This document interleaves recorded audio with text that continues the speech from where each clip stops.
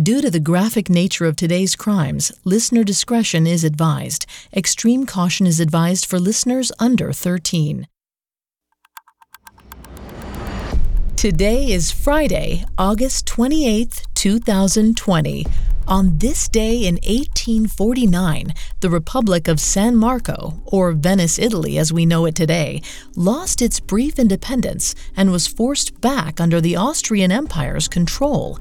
It was a devastating day for the city and its leader, an unlikely revolutionary named Daniele Manin.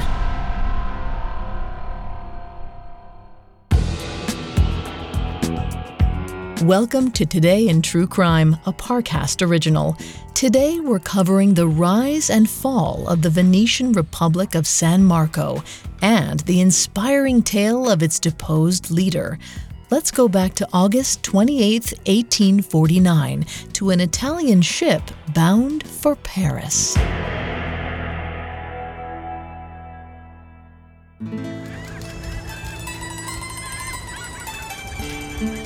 45-year-old Daniele Manin looked over the sailboat's edge as his beloved Venice receded into the distance. Yesterday, he ruled the city. Today, he was exiled from it. Beside him was his wife, Teresa. She was dying, and it would be a miracle if she survived the journey. If Manin had kept his mouth shut a year ago, she might be comfortable in bed, and he, still in his law office, quietly poring over legal texts.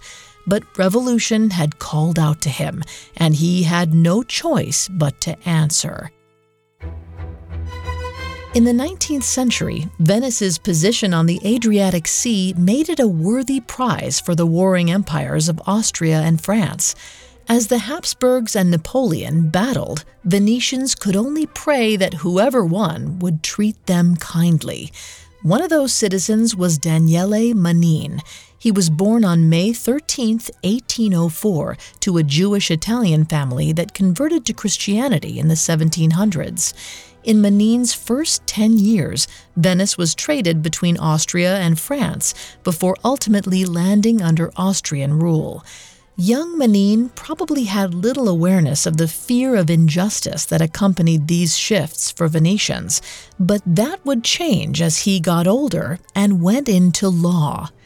By the 1840s, when Manin was hitting 40 himself, a tide of nationalism was cresting in Venice.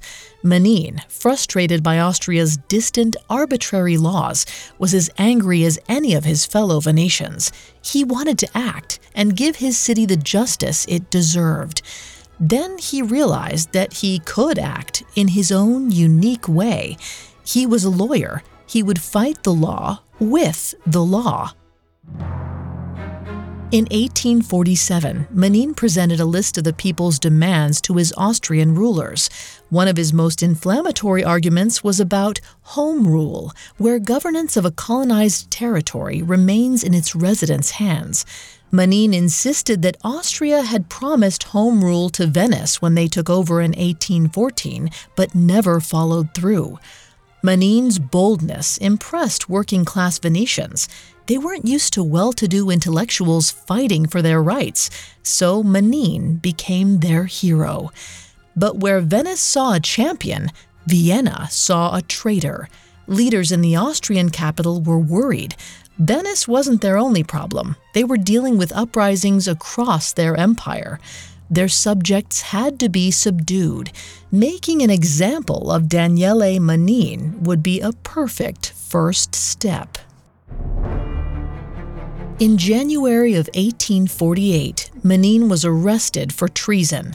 But instead of quelling his subversive influence, the arrest had the opposite effect. Venetians were furious that their champion was behind bars and began to riot in the streets. The Austrians, frustrated and desperate to regain their authority, released Manin from jail on March 17, 1848. Perhaps this would quell the angry mobs, but the gambit backfired. Instead, the rioters rallied around Manin and insisted that the free man could now free all of Venice. Manin was suddenly the unwitting leader of a revolution, and he took to it like a natural. What he lacked in fighting skills, he made up for with his sense of strategy. He recruited Venetians to form a civic guard and focused on eliminating the city's Austrian presence. On March 22nd, Manin led his militia to the dockyard. After looting the ships for weapons and convincing dock laborers to join the fight, Manin and his men overpowered Austria's forces. The invaders retreated, and Manin and the Venetians took control of their own city. At the end of this incredible day, Manin celebrated at Café Florian in the Piazza San Marco.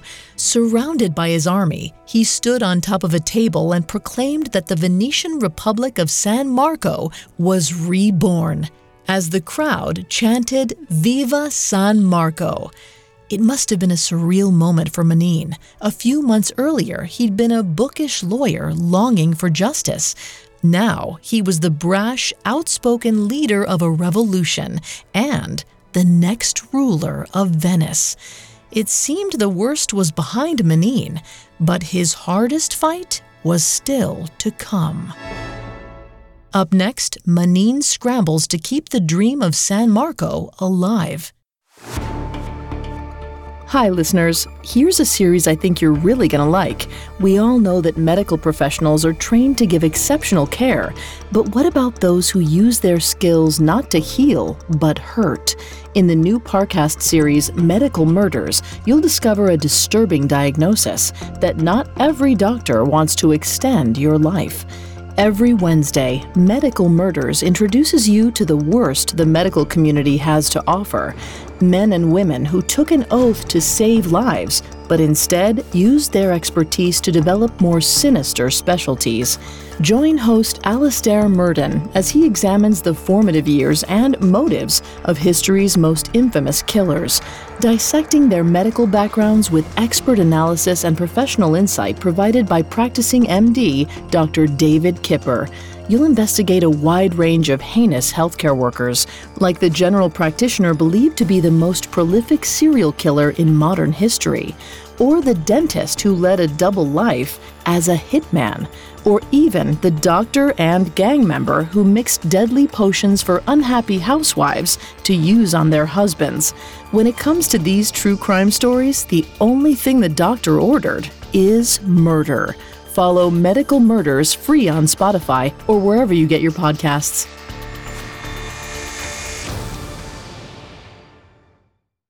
Now back to the story. In March of 1848, angry citizens overthrew the Austrian forces that controlled what's now Venice, Italy.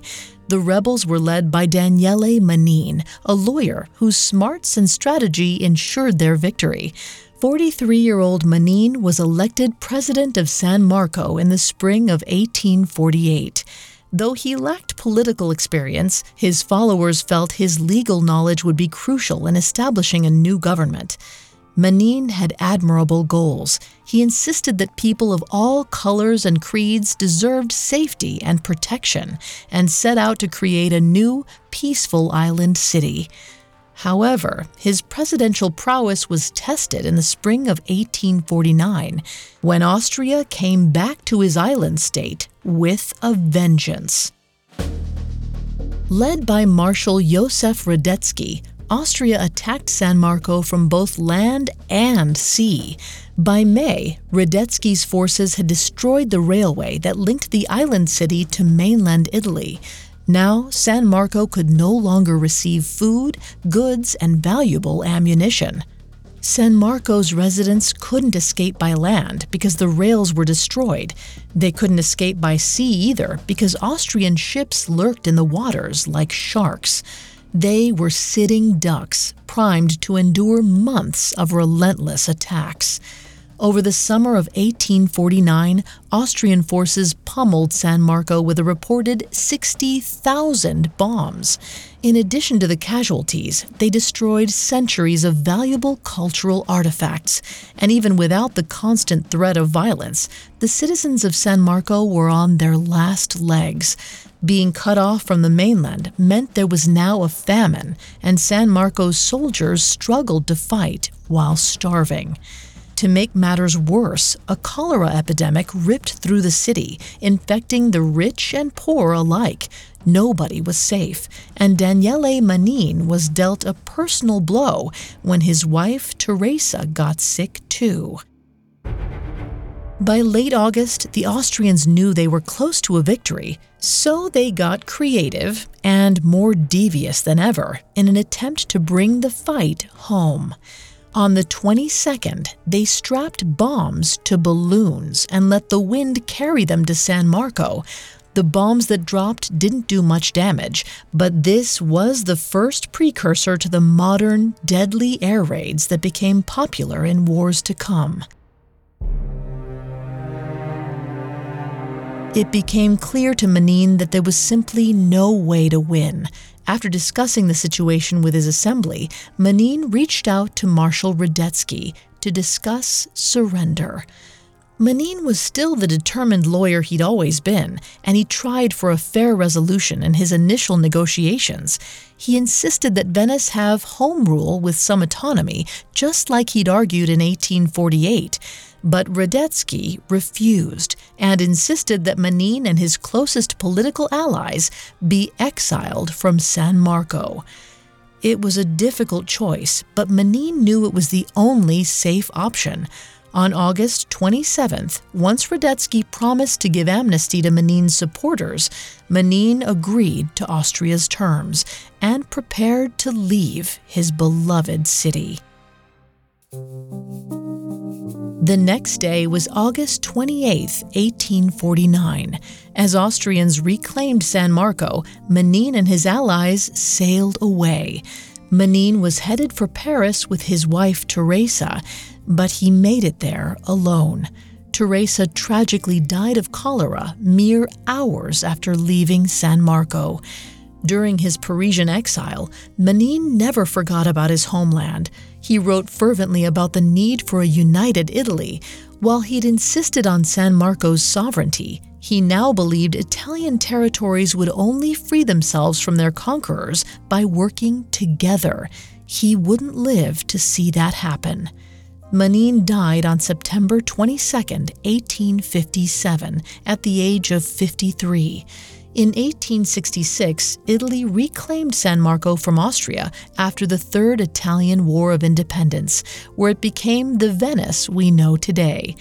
In 1868, Daniele Manin's ashes were returned to Italy, where he received a lavish public burial in his beloved birthplace. The rise and fall of San Marco could only have happened in the chaos of the 19th century as modern Europe fought to define itself.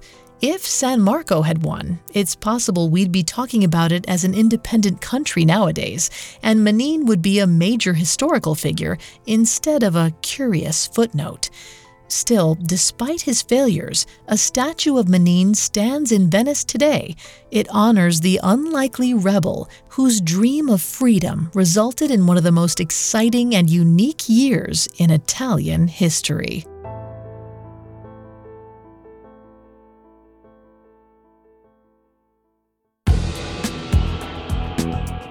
Thanks for listening to Today in True Crime. I'm Vanessa Richardson. For more on the dramatic, fascinating story of Italy's formation, check out the first 2 episodes of Parcast original Dictators on Benito Mussolini. Today in True Crime is a Parcast original. You can find more episodes of Today in True Crime and all other Parcast originals for free on Spotify. Not only does Spotify already have all of your favorite music, but now Spotify is making it easy for you to enjoy all of your favorite Parcast originals, like Today in True Crime, for free from your phone, desktop, or smart speaker. To stream Today in True Crime on Spotify, just open the app and type Today in True Crime in the search bar. We'll be back with a brand new episode tomorrow in True Crime. Today in True Crime was created by Max Cutler and is a Parcast Studios original. It is executive produced by Max Cutler, sound designed by Dick Schroeder, with production assistance by Ron Shapiro, Carly Madden, and Aaron Larson. This episode of Today in True Crime was written by Amin Osman, with writing assistance by Nora Battelle. I'm Vanessa Richardson.